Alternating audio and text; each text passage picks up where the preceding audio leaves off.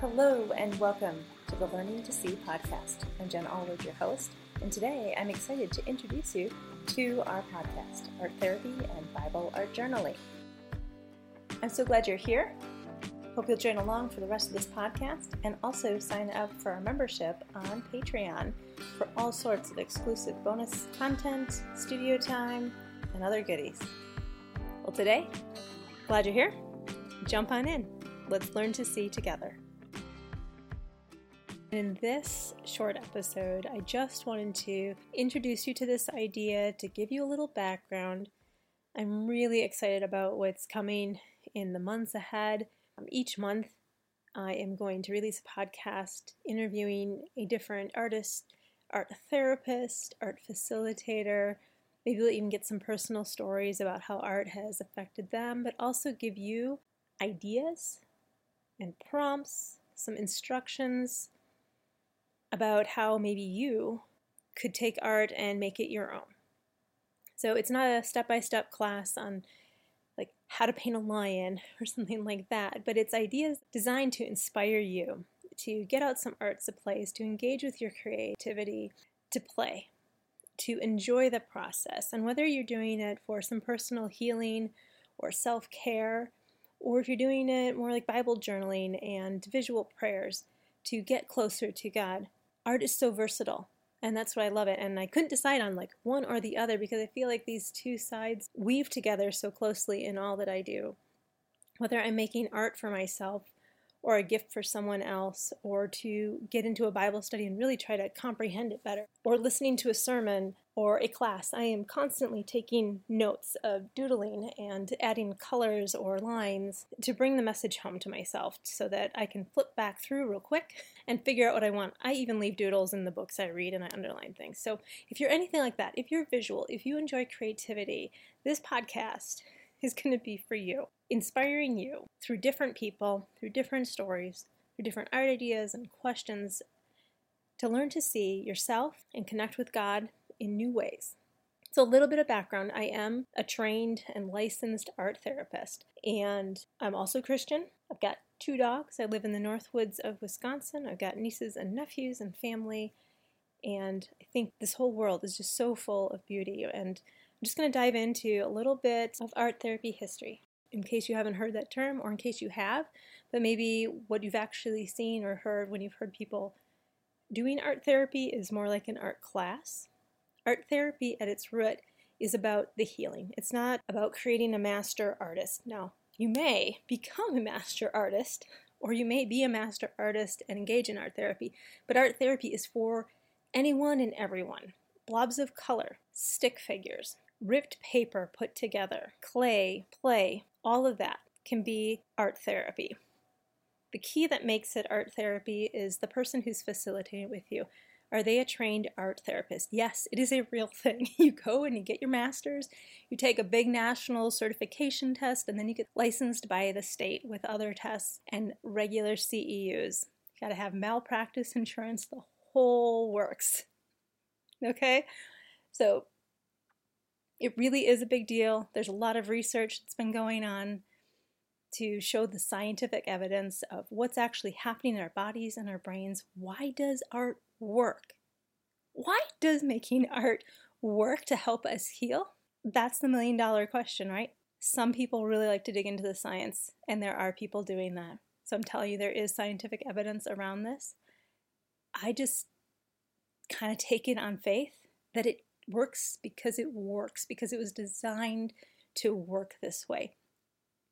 Since the beginning of time, people have been creating. It even surpasses survival. I remember going to this historical museum where you could walk in this old village. It was a village that was transported from the cold parts in Siberia. It was made, I don't know the year, but it was truly made when people were in a pure survival mode. You got to survive those Russian winters up in Siberia. There was nothing easy. There wasn't downtime. There was no electricity. But I walked in their houses and I walked in these ancient churches and was just floored. They're gorgeous. They might not have stained glass windows, but the intricate woodwork, the carvings, the style of the roofs. There was a lot of energy, time, effort put into building a house of worship because it mattered. They could have just made a hut. That would have been understandable, right? Just something to keep the cold out and put a stove in there to keep people warm while they studied together and gathered together. But they didn't just do that. They made something beautiful.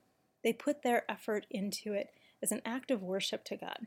They put their personal stamps on support beams in their houses, the tables. If you look at ancient pottery, there's designs carved right into the pottery or painted on the pottery. People love to leave their mark. If you look at ancient cave paintings that they keep discovering every once in a while, like a new one that's even older will come up. And I love this because people, before there were letters and written languages or paper, people were using dyes and things that they found around them in the natural world to leave a mark, to communicate with each other, to tell their story. That's something that's super important. Telling our stories, leaving a mark, letting ourselves see the story, being able to pass it on to others, to know that our story, our lives matter and they're being witnessed. I think all of this contributes to why making art is healing. Officially, it wasn't until 1942 that the term art therapy was actually coined by an artist named Adrian Hill. He was recovering from tuberculosis, and I love this quote. I'm going to read it here for you. And I found this in Wikipedia, and it's from his book, Art versus Illness. And he wrote that the value of making art in art therapy lay in completely engrossing the mind, as well as the fingers, releasing the creative energy of the frequently inhibited patient, which enabled the patient to build up a strong defense against his misfortunes. Isn't that awesome? So right back in 1942, that's how they phrased it. Science has later proved that it actually lowers chemicals in your body that produce stress, high blood pressure, irregular heartbeats. Making art actually calms all of our body. It focuses our minds. And this helps bring in and build a strong defense against our misfortune. And this is why I labeled my podcast Learning to See. Because as we make art, as we put our internal world out on paper, we see it from a new perspective. We learn to see it differently. And there are so many perspective shifts, so many aha moments that happen when we do this. Whether it is blobs of color, chunks of paper or clay, figurines that you rearrange, stick figures, beautiful displays of pattern and paint and collage. When we step back and we look at the art that we made, we see something different. We see something different in the art. We see something different of ourselves. We hear something different from God. And then the other big influence on this podcast and the work that I do is Bible art journaling. And I know some people get upset about making marks in your Bible, but when you look at the ancient scripts, the monks spent a lot of time rewriting the Bible, making copies before printing presses, and they were gorgeous.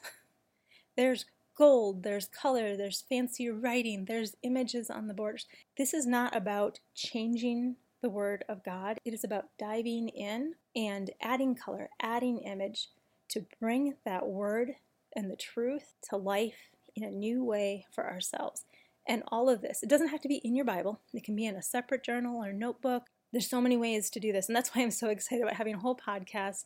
Also, I have my membership on Patreon where I give write-ups and even more details about how to help ourselves engage in the creative process of art making that brings healing and hope and connects us differently with God.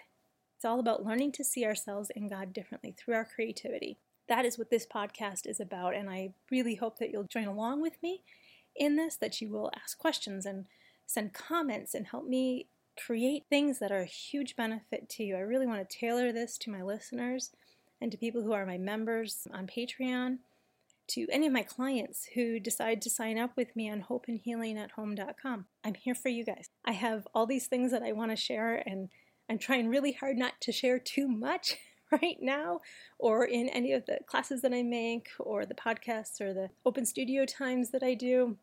I do have a problem with trying to give too much because I'm really excited to give all this information to you, but I want to make sure I'm answering your questions. I want to make sure I am meeting your needs so that this stays of utmost value to you.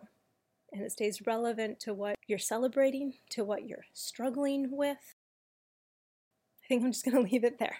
So again, connect with me. I've got some links down below this, but I'm at hopeandhealingathome.com. I'm also at jenallward.com.